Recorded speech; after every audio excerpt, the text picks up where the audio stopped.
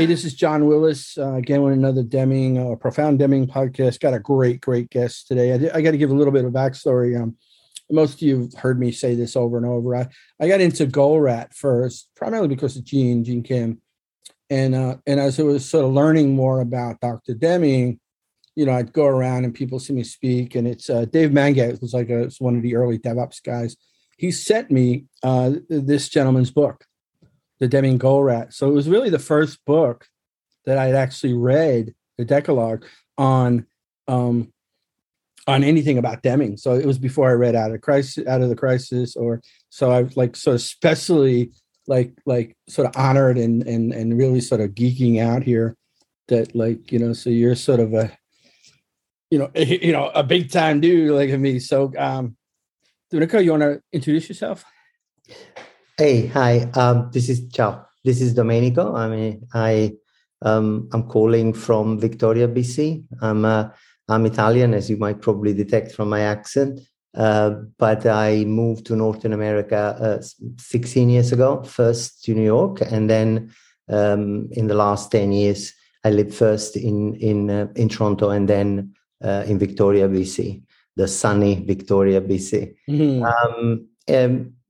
As far as everything that there is to know about me is in the books that I've written. Just quickly to summarize, I started my Deming journey as an experimental physicist after having completed my research work in experimental physics about 30 years ago. I was working for the School of Entrepreneurship of the Ministry of Industry in Milan, and they were trying to organize courses about something that nobody knew anything about called quality. They gave me the standard ISO 9000. I found it very spiritually debasing and fundamentally self-limiting. So I started to research, and I found the work of Dr. Deming that opened up a whole new landscape, and everything is history. With history, I started my journey with Deming that after 30 years remains the most fundamental source of inspiration for everything I do. Starting from there, when I left government a few years later, I set up a little company with a bunch of young graduates, and we started to practice the implementation of Deming principles in small companies, frankly, a few dozen, sometimes a few hundred people, and try to help them overcome the mental blockages that would come from having to get registered, quote unquote, with the ISO standard. At the ministry, I used to run a course called How to Protect Yourself from the ISO 9000. People were flocking to this course, and that was a wonderful playground to start building all the links that exist between the fundamental knowledge that Deming developed and a sound entrepreneurial-driven business practices. So, and what I realized over the years that a company which are essentially driven in their success by the operation, so they are no nonsense kind of setups that do not play with the shareholders, that they do not have to go through the rigmarole of the SEC requirements. Those are the ones that can benefit the most from the work of Dr. Deming. That is a completely whole way of looking at organizations. And, I hope I'll be able to explain that in a little bit of detail. Then, proceeding with companies of, just relatively bigger size, I came across this ailing, very famous American multinational. Their name was Union Carbide. But when I met them, they had, the last piece of it was called UCAR and then GrafTech. It was a 5,000 people company, which was running with, $1.2 billion of debt and $560 million in sale. And in 4 years, we accomplished a complete transformation of that company, bringing it to profitability. And all of the good stuff, the share went from $2 to $16. It was a great success, largely inspired by the work of Deming and some algorithms of theory of constraints by Dr. Goldratt. So that was the battleground where I tested in early 2000, most of the spectrum of the things that are possible to do if you leave superstition and embrace knowledge, just quote Deming. Yeah, that's brilliant. I was thinking as you were talking about that, when we talked about this last time we spoke, and there's like three types of people when it comes to Deming. There's the people like you that fall in love with him, like myself, right? And we don't even have to sort of debate why, right? We can just move forward and talk about all the sort of things that we know work instinctively. I mean, I don't want to go off too far, but I think the thing about hit me about Deming and everybody I've ever interviewed is that it just made sense. And then there's the group of people that tend to try to debate that he's not relevant. And then there's people that just don't know him, which is fine. But I guess the question I have is why do you think that there's something about Dr. Deming that certain people get that aha moment? I wouldn't say, I've seen people say, well, it took a little while or this, but at some point they're like this is the right way to do things. Mm-hmm. And I'm just not sure why, what is the thing about him that sort of turns that light bulb on? Well, certainly for you. And what do you think the other people that you've known? You mentioned falling in love. And even there, if I may, there are two ways of falling in love. You meet somebody, you fall in love, and then it may last forever, but it becomes, sometimes it can be tumultuous, and there could be, a lot of hurdles to overcome in this, passion-fired relationship. Or there could be a quieter way of getting to know somebody and let that person grow in you. For me, it has been a little bit of a combination, because clearly I could not, you certainly remember in early 90s, the discourse on management was still largely dominated by cost accounting type of consideration. Management was considered like, the little child, the minor child of economics. And the entire management structure, starting from the business school, was essentially designed to help people learn how to raid a company rather than to manage it. Also, the discourse was largely dominated by people with the background in economics or politics or other subjects. And instead, the first thing that I noticed is that Dr. Deming was a physicist. And by probing a little bit, by snooping around a little bit, you discover that Deming did nothing but physics until his late 30s. Right. And then he switched to statistics in a sort of very, very theoretical way. Right. So he developed major work in theory of sampling as applied to the production of crop for the Ministry of Agriculture, but also to marketing research. So in his two fundamental books on theory of sampling and sampling design in business research, written in the 50s and in the 60s, he lays the foundation for what people should really learn in business school about marketing, instead of all the Kotler stuff and right. So for me, it was I realized right away the magnitude of what he was saying, but at the same time, it allowed me to get onto a path of discovery and go as deep as I could in the reasons why I was right. When you were saying it just makes sense, for me, that would not have been enough. Right. So I had to go and dig as deep as I could in the foundational elements of Deming's doctrine which many people may not know. It's the whole edifice of quality rests on understanding why the coefficients for the building of the control charts are derived in that way. And so everything else comes from there. Everybody or many people have been drawn to Deming because of his humanitarian approach to management. But Deming certainly was a wonderful man, but most importantly, Deming was a scientist that saw, the need for eliminating barriers, the need for driving out fear, and these needs stemmed from a statistical understanding of the world. So you don't want to eliminate fear in the workplace because you're a good man, or you want to keep it because you're a bad man. You want to eliminate fear because fear increases variation in the way you execute your processes. Right. Yeah.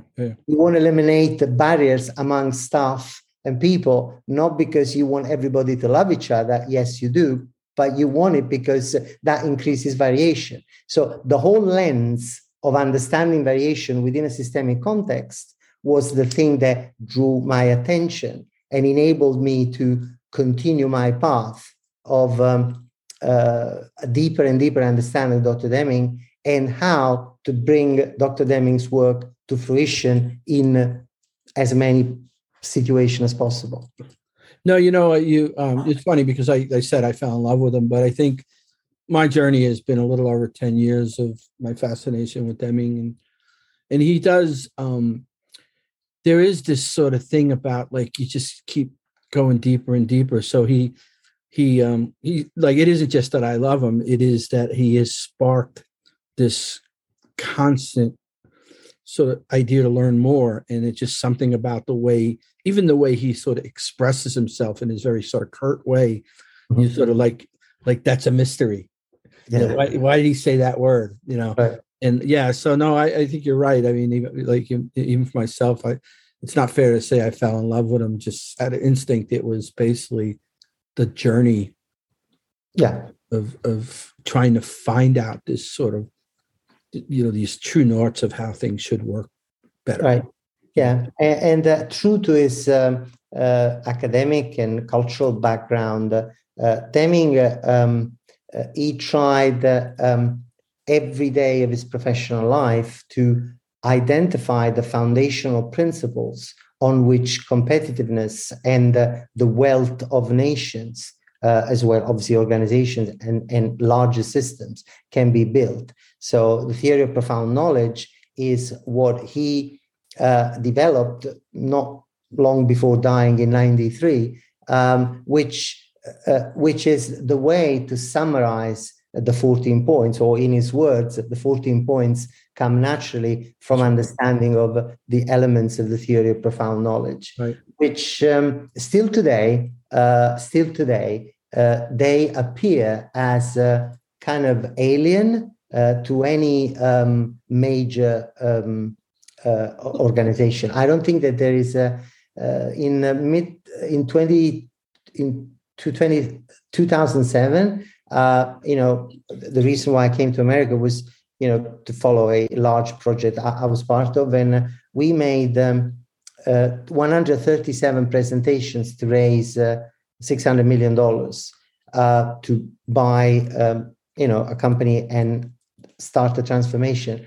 And in this 137 presentation, we talked to funds and money manager that were representing, the equivalent of a mid-sized African country, right, in terms of dimension. And only 3 of them out of 137 had heard about Deming.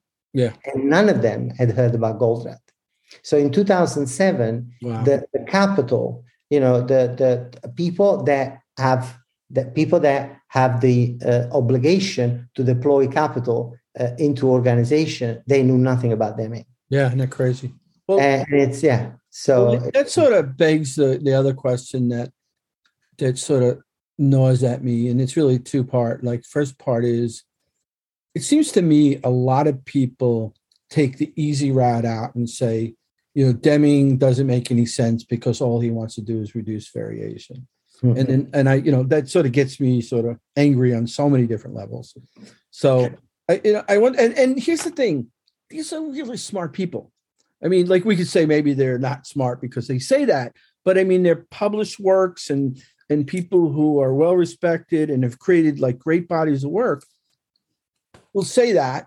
So that's sort of first question, like, why do you think that's the case? But hold on to the second one too, which is when I first, when I finally understood system of profound knowledge, I thought, wait a minute, why isn't everybody jumping all over this? Because it has those four lenses. It's the first sort of any of the things I've seen in my now, 40 years of doing this stuff, where they took, sort of technical stuff, the psychology, the epistle. I mean, like, why is it so? But I want to go back to the first one. Why do you think people sort of pigeonhole? I mean, I even read that Juran said, I said, Deming focused on statistics, I focused on management. I'm like, what? Like, but it's a common thing that you see is these sort of people that just say, oh yeah, he did good, but only focused on variation. Well, you're asking me why, and frankly, I do not have an answer for that other than ignorance. But fundamentally, what Deming did was to essentially tell the world that so let me step back a second. In 1980, Van Nostrand republished the original Short book called The Economics of Quality Manufactured Product. And Deming wrote the preface to the book. And he said it's going to take 50 years for the world to understand and another 50 to see the whole spectrum of implication. Yeah. So I can say that very, very few people understand the ramification of understanding and managing variation. Very, very few. And I'm not talking about just the mathematical aspect of it, right? Which is fundamental. Obviously, one needs to understand. But what is more important is the line that he draws between a management that takes place in a statistically predictable environment versus the kind of management that has to take place in an environment which is not statistically unpredictable. Mm-hmm. So when you start asking yourself questions concerning variation and how it impacts the life of individual as well as organization, you begin to have a glimpse of the magnitude of the scope of the work of Dr. Deming. I'm getting chills. Man. Yeah, this is awesome. Yeah, go ahead, keep going. When I for several years, to be honest, not too many, 4 or 5, I use all the energies I had at the time. I was much younger, so I had more energy, to try and bring the two camps, the Deming camp, which was essentially made by middle-aged academics, and the Goldratt camp, which was made essentially of practitioners, very hands-on kind of people, to see how the two things could come together. And what was the mental shift that was necessary to see how these two things could come together. And to no avail. People were in both camps, they were sort of blinded by almost dogmatically by things that I have to say they did not fully understand. Even academics of a certain caliber that I had the possibility to talk to in the Deming camp, and high-level practitioners that they were commanding ridiculous fees to bring non-negligible improvements in companies, they had a really, really hard time to understand the foundational elements of Deming doctrine. Because what Deming did was to open up a new realm of systemic knowledge that is made by the interactions of the elements of profound knowledge. So if you look at the profound knowledge, you say, okay, psychology, What has it got to do with the statistics? And epistemology, which is a very abstruse, body of philosophical knowledge. What has it got to do with variation? And systems theory, the Forresters of the world, what do they have to do with statistics? Deming laid the foundation for us and prompted us to look at the interdependencies, which after nearly 30 years of work, I can say I'm beginning to have some understanding of it. But I'm not sure I have explored every single avenue, because it's a ever-growing and very, very difficult to handle, what we say complex, difficult to handle network of interdependencies. And people don't like that. People like to think in linear terms. Okay, so in spite of all the research that has been done in the last 30 years about the non-linearity of our thinking, you look at Wall Street and how they do it, they think linearly. That's right. You think of how people make investments, they do it linearly. You think about how people evaluate their human capital, they do it linearly. And because by fragmenting and putting in silos things and looking at them individually and thinking of them linearly, our mind can make sense of it. Right. When you move onto a more complex realm, that becomes a lot more complicated, and people don't want to take that challenge. It's like flying visual and flying with instrumentation. Right. So when you fly visual, all you have to do is just to rely on your senses and enjoy the ride. When you fly at night, you can't rely on that. You have to rely on the instruments. And embracing Deming means to fly instrumental. And the instruments are essentially very abstract mathematical concepts that need to be understood and morphed into a coherent practice. The 14 points are a clear example of that. So, as I was saying before, eliminate barriers. It doesn't have, well, the implication is that people work better, but the reason why Deming said it was profoundly scientific.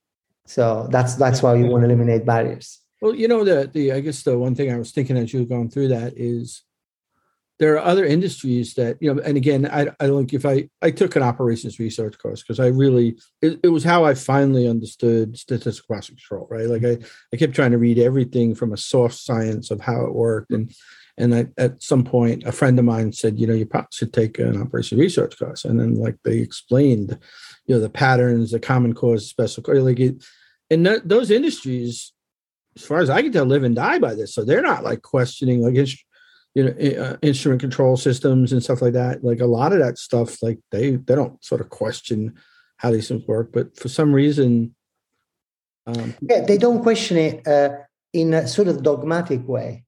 So engineers are very good at finding good solution to practical problems. Okay. God bless them. Yeah. But they are less capable of the conceptual abstract jump that is needed in order to embrace the more mathematical aspects of it. The greatest disciple of Deming, the man who has laid the foundation for everybody to understand Deming, is he was a physicist. He's a physicist himself, Dr. Don Wheeler in Knoxville, Tennessee. He has written the ultimate guide of understanding the Deming's thinking through the lens of variation. Okay. And if you study those books, which are eminently enjoyable, you see in every page that he writes why, for the majority of people, bringing those concepts to the boardroom is practically impossible. Mm-hmm. Because what Deming, one of the things, if I may, that has completely spaced out 99% of the financial world is the fact that an Excel spreadsheet would lead you astray very easily because it forces you into a linear pattern. Yeah, totally. Yeah. And instead, Deming pointed out that nature and in general phenomena happens within a natural realm of oscillation. Now, this simple fact branches out, has ramification in every aspect of management, which is largely misunderstood. So you may remember that in the 80s, the dean of the Sloan School of Management at MIT was a Lithuanian gentleman called Myron Trybus, who was also the vice president for R&D at Xerox. When he invited Deming to Xerox, and he went at length saying all the things that they're doing and all the things that they're doing at MIT, Deming said to him, and this is what Dr. Trybus told me in England in early 90s, he said to him, "You don't know what you're doing, do you?" And he said, "I went home and I cried all night, and then I left everything, and I decided to spend the rest of my life trying to promote these concepts." That's great, yeah. Which is, Deming books have been published by the MIT Press, the School of Engineering. Yeah. But if you look at their MBA, there's no trace. Oh, no, I have this thing. I asked you this when we first talked, that like I don't want to call it a conspiracy, but like it's sort of very convenient on all lean discussions that come out of like Boston, either Harvard or MIT, so to just like act like the man never existed. I've even told you that there's a professor, very profound, not to overuse the word, who told me that Deming had nothing to do with Toyota's success, right? Like we don't even need to go there. But then in Michigan, I mean, they don't have any statues of him, but they are clear to mention him when he should be mentioned. And I just always found that, just as a person who is learning, like, wow, these people who've written some good stuff act like he didn't exist. And even to the point where a professor tells me, like, I almost dropped my jaw, like, did you just say he had nothing to do with Toyota? Well, it's talk about MIT. In 1990, Peter Senge wrote this book called The Fifth Discipline. Right, I've read it. I was profoundly disappointed when I read it. Really? Because he was not mentioning Deming at all. Okay. In the 96 edition of the book, the first 10 pages of the book are dedicated to a long and heartfelt apology to Dr. Deming. Yeah. And saying everything that I've written, Deming has said much better than me. So this is about to apologize for. But again, he had sold 10 million copies of his books, and he had influenced governments like, the Finnish government embraced Peter Senge's to a fault. Yeah. So it takes an incredible amount of intellectual humility to understand the scope, the magnitude, the monumentality of Deming's message and not feeling overwhelmed. So if you're an illustrious academic and you realize that you've been saying the wrong things all along, it will be difficult for you. If you sell an MBA, which is based on flawed teachings on leadership and other, fantasies for $100,000, then changing everything, rewrite everything through the lens of theory of profound knowledge, it doesn't make much economic sense. And if you're the MIT that lives off essentially what they do with these labs, where they create fantasies and fads. So MIT is 5% Nobel Prize level of work, which we all worship. Right. Okay, physics, in technology, fantastic, 5%. 95% is the hallucination that they sell to the market, to students that join because they want the alumni. And they keep perpetuating that. And you don't kill the goose that produces golden eggs. I love this because when I talked to you the first time, you said, "You sure you want me to be on the podcast?" I might. That's right, exactly. I'm like, absolutely, I want you on my podcast. One of the things in my notes last time, I thought, I think this is a big deal, which is, which started maybe with your sort of Deming Goldratt, but you said that the thing you noticed about them, and I think what you've taken in your career, is storytelling. what's the importance of storytelling? Well, one of my partners wrote a beautiful novel that's been sold, we can proudly say, in 43 countries. Not many, many thousands of copies. Yeah. 43 countries, called The Human Constraint. Okay, that was not a commercial. These commercials are, I mean, people who tell good stuff, like I say, there's no such thing as a shameless plug. They're plugged. I mean, like, I would just introduce storytelling. I know. We have written several books, tried to tackle every angle. Okay, so the academic stuff, the narrative stuff, every possible angle with which we could exemplify certain concepts. And we found that storytelling, the way Goldratt wrote 4 of his books, right, actually, is effective because it triggers in people, some connections that are not normally activated through a more conventional academic study. So storytelling is important. However, I have to say, otherwise I wouldn't be sincere, that storytelling can only take you so far. And let me explain. The Goal has sold 10 million copies. Okay, Larry Gadd, who is the publisher, a very good friend of mine, he published my first book. He became a multimillionaire. He made 3 times as much as Goldratt made out of that. There you go. Right. Okay. It was translated in 35 languages, and there is no top executive in the Fortune 500 that hasn't read that book. That's right. Have you seen application of TOC at corporate level? None. Very rare. Very rare. I did see one at Delta, but yeah. At plant level, as many as you like. But at corporate level, none. Okay. All right. None. Fair enough. Yeah. Why? Because storytelling, by its nature, has to hide every element that prevents the reader for falling in love with the narrative. Right. Yeah. So when we read the Phoenix Project. All right, be nice now. At least one place that I've got to protect. Regina's I have to be nice. Let's say that we loved the passion and we loved the love that the writers had for Dr. Goldratt's work, and we were very appreciative of that. But obviously, the narrative was very, very, very poor. I mean, literature is something else, you see.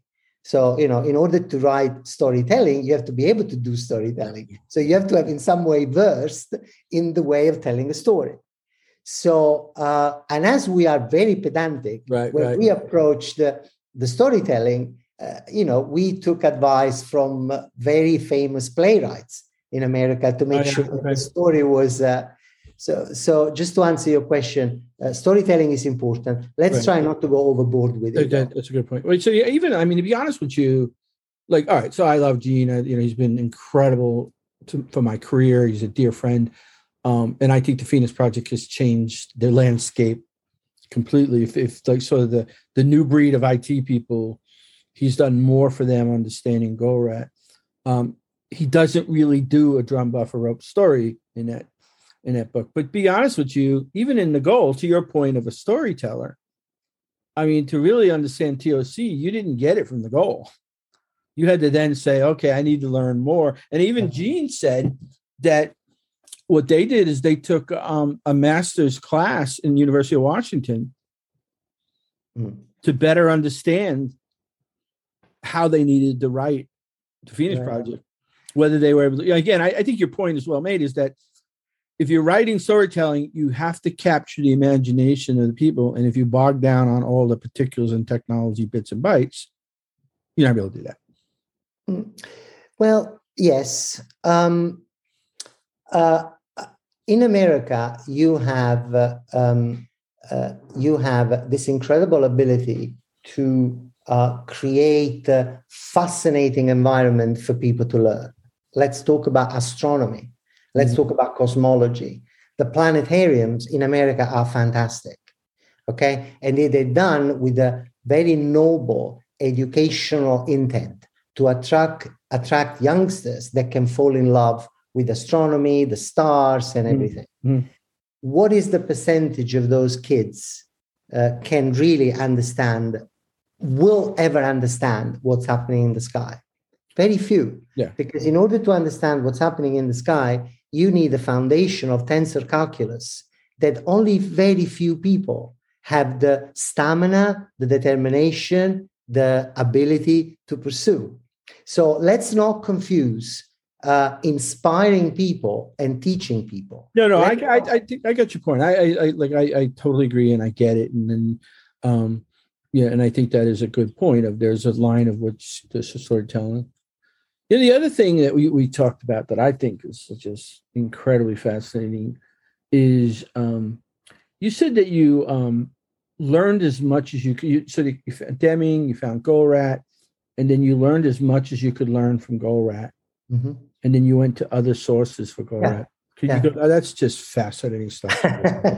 Okay, so this is going to be the most highly controversial podcast you've ever made. So this is good, though. Yeah. Okay, so let me take a stab at it. Any normally intelligent, dedicated person can learn with the right guidance and the right study everything that has to do with all the fundamental algorithm of TOC, because they live in a realm of applied maths that is accessible to everybody. Goldratt has made life very simple for anybody who's willing to understand that. But there is something which has been majestically misunderstood in TOC, which are the thinking processes they first unveiled in a book called Necessary But Not Sufficient in 1994. Now, that book, Elie did not publish anything connected with the thinking processes since then.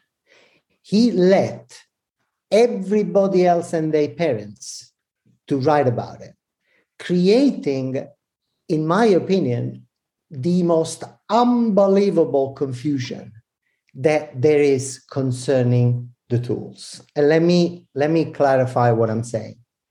I read, because I have to, but I am aware of a plethora of snake oil charmers that go out peddling the thinking processes as the logical tools, something that the IT community can benefit from to develop their software. I hear people saying that the logical tools of TOC have to be applied in a rigorous manner where every single step of the logic. This is like the 27 steps to learn lean, right? Yeah, that's exactly. Brilliant. Right. Yeah. Okay, so when I decided to be serious about this particular body of knowledge, that I had to take a step out of the beaten path. So I had to come to terms that what the kind of logic that Goldratt was talking about was, well, actually, he told me. He said to me, if you want to learn and be really good at this, you have to go to your rabbi that will teach you Talmud. He assumed, as I was very close to Oded Cohen, which was his wingman, so he assumed that I was Jewish. So I went to my wife's cousin who had converted to Judaism as a young woman, and I said, "What is this?" And she laughed, and she took me to a bookstore, and she bought me a little book called The Essential Talmud, written by Adin Steinsaltz, who passed away last year, who is the director of the Institute for Talmudic Studies in Israel. And when I opened that book, which is the only thing I was able to afford intellectually at the time, the first 10 pages TOC summarized. So if you want to know what TOC is, take this little booklet called The Essential Talmud, and you will read in the first 10 pages what TOC is about. And what TOC is about is a way for you to absorb, accumulate, and develop new knowledge. In order to do that, you have to leverage faculties that partially have to do with your rational side, but most importantly, with your more emotional side. they call Sefirot, meaning the attributes that we have. Mm-hmm. Okay, only 3 of them are rational: the ability to have intuition, the ability to develop an analysis, and the ability to deploy knowledge.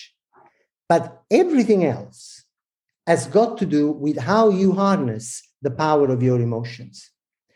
So my real journey with TOC started there.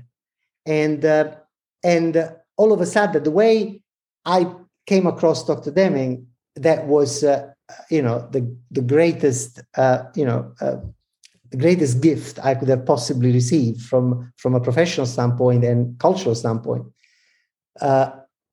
Then I came across all of a sudden the best and the brightest in this kind of line of work, so to speak. So the people that within Judaism, they are concerned with explaining the Holy Scriptures, what they call the Torah, which means book of instruction. Mm-hmm. They studied the best way of elucidating and extracting meaning from the Torah. Mm-hmm. And in order to do that, they have to leverage the ability of the mind to conceive cause and effect relationships, what Goldratt talks about in the tools, in the thinking processes. They go way beyond what logician could conceive. When I asked Goldratt if he had checked with logicians the validity of what he was saying, he laughed at me and he said, first of all, I'm a physicist. I don't need any logistician. That's right. The second one is that this kind of logic doesn't come from science. It comes from somewhere else. Right. So that was my path, which has, for the last 16 years, has opened up a completely new realm of understanding, which prompted me to do something that I was very reluctant about, which was to try and take a step forward. Because in my nature, I would have been content to work with Deming and Goldratt and do the best of it. Yeah. But in opening up this new realm of knowledge, I had to realize that it was falling on me, befalling me an obligation to take these things a step forward. So I definitely want you to go deeply. And I got one last question, because I do want to find out, like you explained some of the work you're working on. I've looked at some of it. The thing is, I think you implied or said that, and I think you sort of implied this, that Goldratt in his later years actually started explaining some of this stuff where he didn't really Yeah. And nobody understood them. Okay. Because nobody understood that he was trying to tell everybody where it came from. Especially in the last year of his life, they was severely ill. He went back to his roots. We must never forget that Dr. Goldratt comes from a very, very illustrious family of Talmudic scholars. His father was the inspirational force behind the education system in the newly created state of Israel. Oh, wow. The same Goldratt, he studied physics, but he did it at Bar Ilan, which is the religious university of Israel. So what I'm trying to say is that TOC has 20% to do with the science and 80% to do with a thinking tradition that if you don't have some level of grasp of, you will be just an instructor. You will never truly understand what he was driving at. And when I've written a couple of books on the topic, quoting the Lubavitcher Rebbe, which is the greatest spiritual mind of Judaism, certainly last century, as a source of inspiration. But more than that, as the person who has framed for me the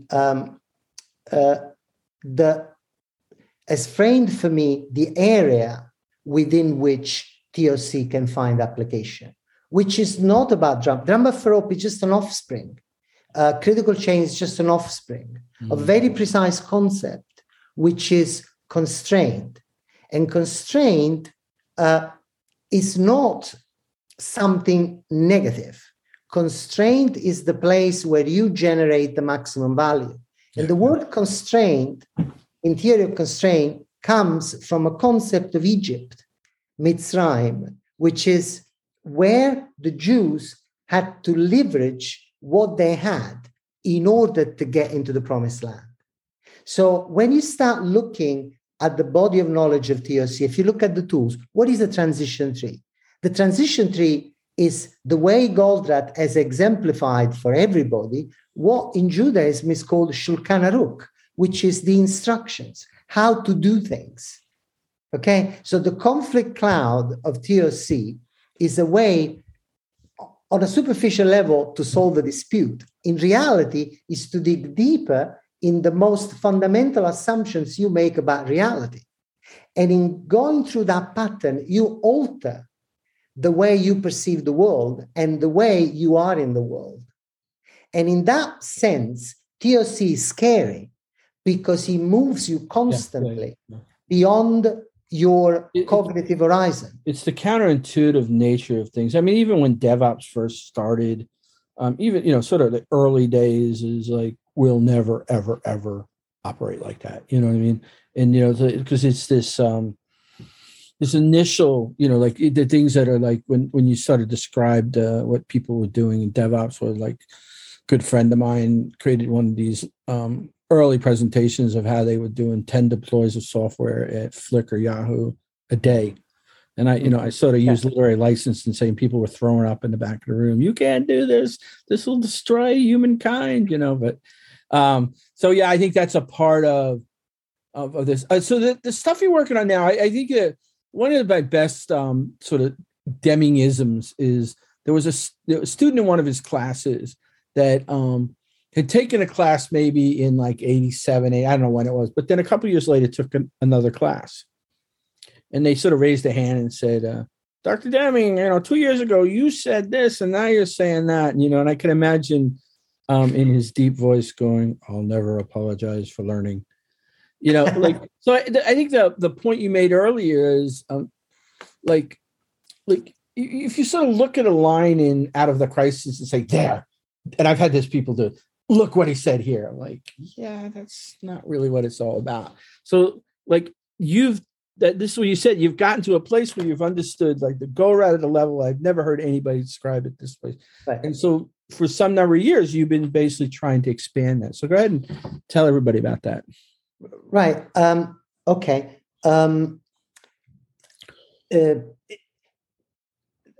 of the most common misconceptions is that TOC is kind of operation research in disguise. Okay. It's not operation research for a myriad of reasons. And I don't want to get into that because if there is something boring to me is to talk to engineers, which I have to do most of the time, but it's very boring. TOC and the concept of constraint, they stem from the idea of a limitation used as a leverage point. So that is the philosophical underpinning. Okay. Now, I want you to understand, and I'm sure that if you have people following this podcast, you will have a lot of questions about it.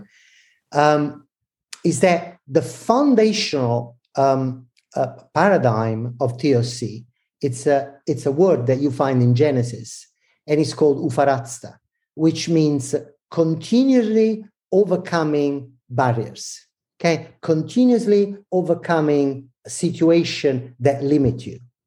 Now, you don't know anybody that wants to live a life that is predicated upon continuously break boundaries. And here, I want to thank you for quoting Deming when he says, I never apologize for learning. Deming almost intuitively understood that the essence of life is learning, that life is a learning process. There are some theory in biology that define life as a cognitive process, okay? A process of cognition, which may happen independently from the brain. And in fact, it happens in the guts. Right. Okay? So this idea that for Deming was intuitive, essentially, it's completely codified in Jewish culture, completely codified. Okay, this idea that life exists as a continuous overcoming of the strictures that the Almighty puts you in, okay? And that you have to overcome, because those are the tests that he sends you. This is something that has permeated entirely the work of Dr. Goldratt and has been understood by virtually nobody. He might, deny this, but if you interview Larry Gadd, which is by far and large the most interesting person in the Goldratt world, he came all the way from Boston to here, to Victoria, to tell me that the things that I've written are my things, that Goldratt had in the back of his mind, but he had never been able to take them out from Goldratt. Goldratt has been reluctant to say these things all his life because he didn't want his approach to be labeled too Jewish. In doing so, and God bless his soul, he has done an enormous disservice to TOC because has prevented TOC to really show what can do and attract the right people. Because today we have a slew of chipmunks around the world blubbering nonsense about TOC. Far from me the idea of presenting myself as a guru of anything, but I've done non-negligible things, non-entirely negligible things in management. And today I am working actively in supply chains, which are extremely complex. And the starting point is to take different actors that come from different links in this chain and make them understand that either the paying customer is happy or nobody makes money. And you start from that by identifying what is the set of fundamental assumptions they make on how a flow of events through the chain should go. Now, what is important about this is the training that you do to your synapses to make them conceive cause and effect relationships that you couldn't see before. And in order to do that, you have to embrace the paradigm. And if you don't come for religious, ethnic, or personal convictions to a paradigm of continuous learning, I will never apologize for learning, okay? If you don't come from that paradigm, TOC becomes impenetrable, or worse, you become mired in a series of techniques that sooner or later will get into conflict with some accounting gimmick. What works now is not going to work in the future. That's right. Yeah. So I'm not advocating for people necessarily to study bodies of knowledge that might not belong to their culture. They might not feel affinity with. Right. And I'm not saying that in order to be a good TOC practitioner, you should be an expert on that. What people, though, should understand is that the thinking processes of TOC, they have virtually nothing, or very little to do with the logic of a computer programmer, which, by the way, is incredibly flawed as we look at the way computer program works. So the logic of the programmer is inherently flawed. And I know that you're talking to IT people a lot. So IT people should understand that their mental circuitry is very, very limited. And if they want to expand their ability to conceive good functioning software, they should try and learn different ways of reasoning cause and effect in a much more emotional way. Okay? Geeks never produce anything. Only in the Big Bang Theory, Sheldon wins the Nobel. In reality, people that do major discoveries, they're not geeks. That's right. Okay, so geekhood. No, I have a good friend of mine. He's a physicist, and he's he's sort of legendary for people. He basically invented something called infrastructure as code genre, which he created a whole way for people to install all infrastructure to sort of a code. It's brilliant stuff. And like at one time we were just hanging out, and he was sort of, and I'll probably mangle this, but he said that, probably the biggest problem with computer programming was the binary nature of it.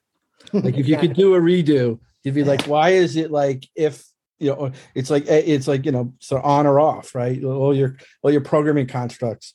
And I thought, wow, wouldn't that be? And I'm probably mangling what he exactly said, but the point I was like, what if you went back in time and said, like, let's create, almost what quantum's trying to do now, but that we don't want to go there. But if you could have thought about programming in a way that wasn't pigeonholed to sort of bimodal construct, anyway, yeah. Exactly. So, but you have a product or a solution and stuff that you're using. We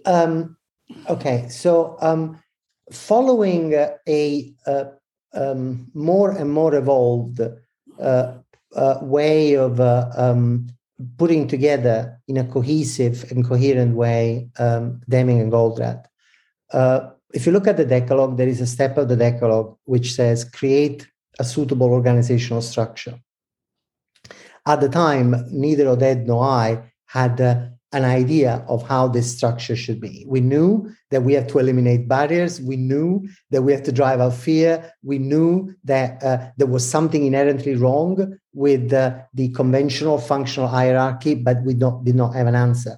That answer became clearer and clearer to my team and I over the years, and took the form of what we called the network of projects. So essentially, if you look at the Deming production viewed as a system, in order to make that operational, we have inserted a constraint in that diagram where all the other arrows, they have to be built in a way that's subordinate to that constraint, with the buffer and with the control charts that monitor the oscillation of the buffer. Now, that is a cartoon. You can find it in all of our books. How do we transform that cartoon into an operational, in the Deming sense, in an operational way? Right. In an operational way, how do you transform that cartoon into a company that can function day one?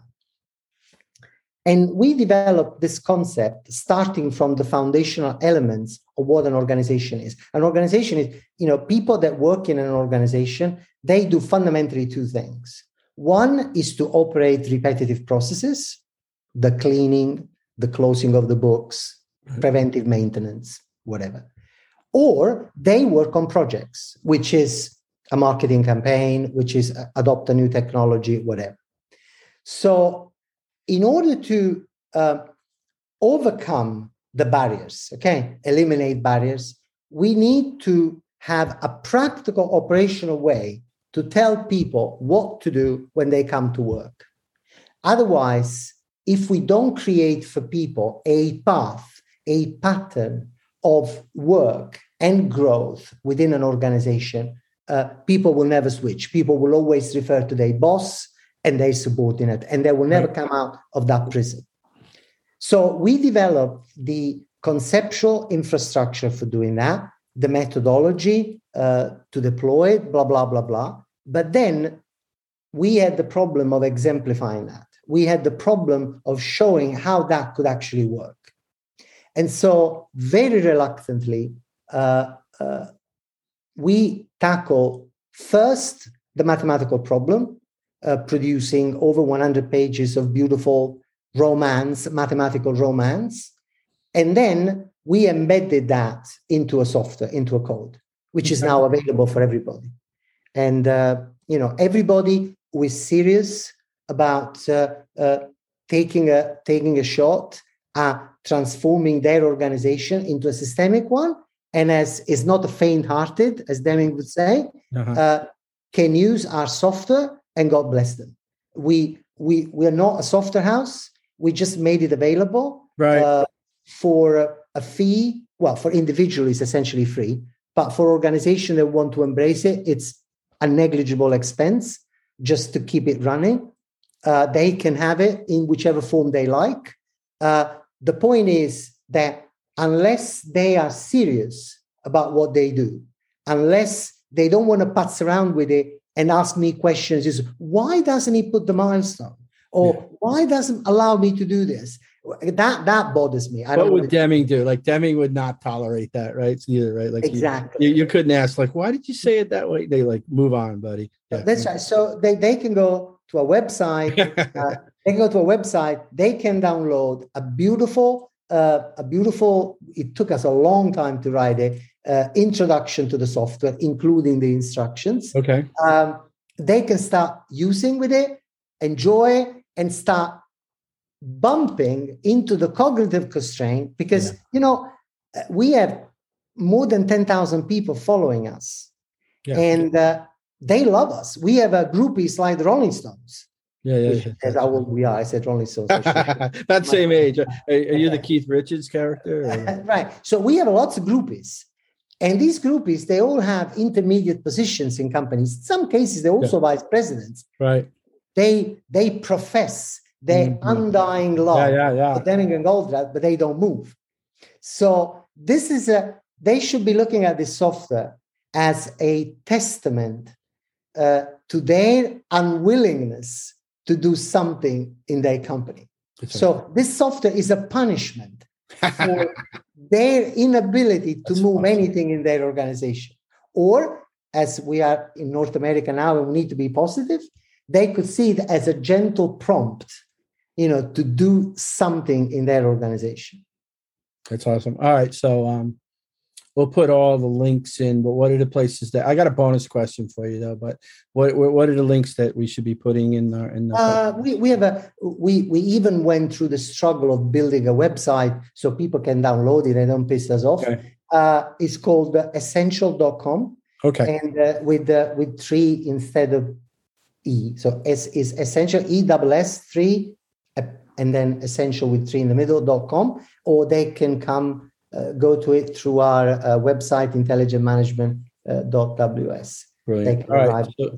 So bonus question may or may not make it in the final edit because depending on your answer.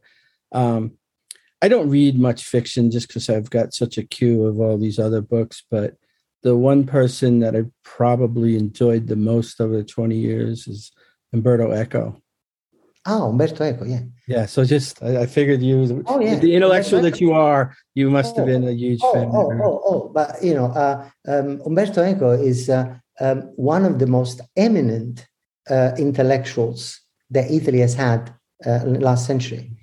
He has created, he has built, and frankly, thank you for this question. I hope it does make it. I love it. No, it will now. Yeah, if you would have said I don't know his books, I took the risk knowing that you would have. Well, Umberto Eco is Italian, right? So, I know that was part of it, but I didn't want to assume all Italians know, Umberto Eco did something spectacular, and subliminally, in some way, he inspired me, because what Umberto Eco did was to connect fundamental philosophical knowledge, which he did not contribute to, the way I did not contribute to fundamental science. Right. But he created the bridge to everyday use of it.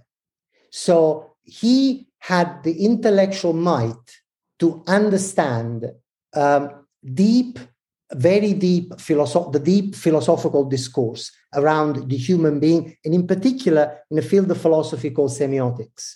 Okay, so he had the intellectual might to understand that, and he had the method and the thoroughness to translate that into something that people can actually understand. The first example was a book called The Name of the Rose. Yeah, that he published. One of my, I love Foucault's Pendulum, but Name of the Rose to me is It's The Name of the Rose is a little bit like Out of the Crisis, because everybody allege to have read it, but I don't think that many people understood it, because there is a Latin language background. Yeah, I know that's one of the problems. And there is an amount of history behind it that is all. But again, that is his miracle. So he was able to inspire people to become involved, and then all the books all the movies that you've seen with Tom Hanks and all that stuff. That's how I found out about Umberto Eco. I was going on about how much I love the Da Vinci Code, and a friend of mine said, "Do you want to read the grown-up version?" The grown-up version. You need to read Foucault's Pendulum. I'm like, oh, okay. And then I realized, oh my God, this is a real book. So I'm a huge fan of Umberto Eco. Incredible. A sorely missed figure in the Italian panorama. I bet. Yeah, no, I've read 3 or 4 of his books, but I love I wish I had more time to sort of explore that. Maybe one factoid that you might not know. Uh-huh. Umberto Eco was hired fresh out of university by Adriano Olivetti, the founder of Olivetti. And he remembers as one of the fondest memory that he worked at the production line for 6 months. Oh, wow. Oh, that's awesome. Adriano Olivetti, which was the single greatest industrialist that the Western world has had in the after war, is the guy that promoted the computer. You know, the first personal computer was produced by Olivetti. Olivetti used to pick his bright students everywhere. So Umberto Eco started philosophy, and he brought it to a company that was producing technology, because his idea was that knowledge is a systemic entity, so that is made of different parts that they have to interact. So Umberto Eco was one of the Olivetti boys. That's awesome. So he started to get involved in computers, and that's great. You know, because we go on forever, but I love that the whole Focus Pendulum is, you could see, like, now if you read it now, you say like he thought, but at the time, thinking the word processor was this magical new thing that all you had to do is feed in some variables and it created a book, and then somehow it took a life of its own. I mean, that is, I mean, somebody like think that didn't he realize word processors weren't that possible? But I always thought if I was ever going to write a book, I'd write a version like that, but using Google. Where you could use Google to say, like, it sort of took on a. Anyway, I'm a big fan of his. Well, this was great. I hope you enjoyed it as much as I did. Very much. Thank you so much for having me. Yeah, no, thank you for coming. It's sort of my honor to have you, and sort of have you. I'm honored to have you, and we'll do it again. I'll ping you down the road, you know, and you'll see what, you know, as things sort of move forward. But again, thank you so much, sir. It's awesome. Bye. Bye. Bye.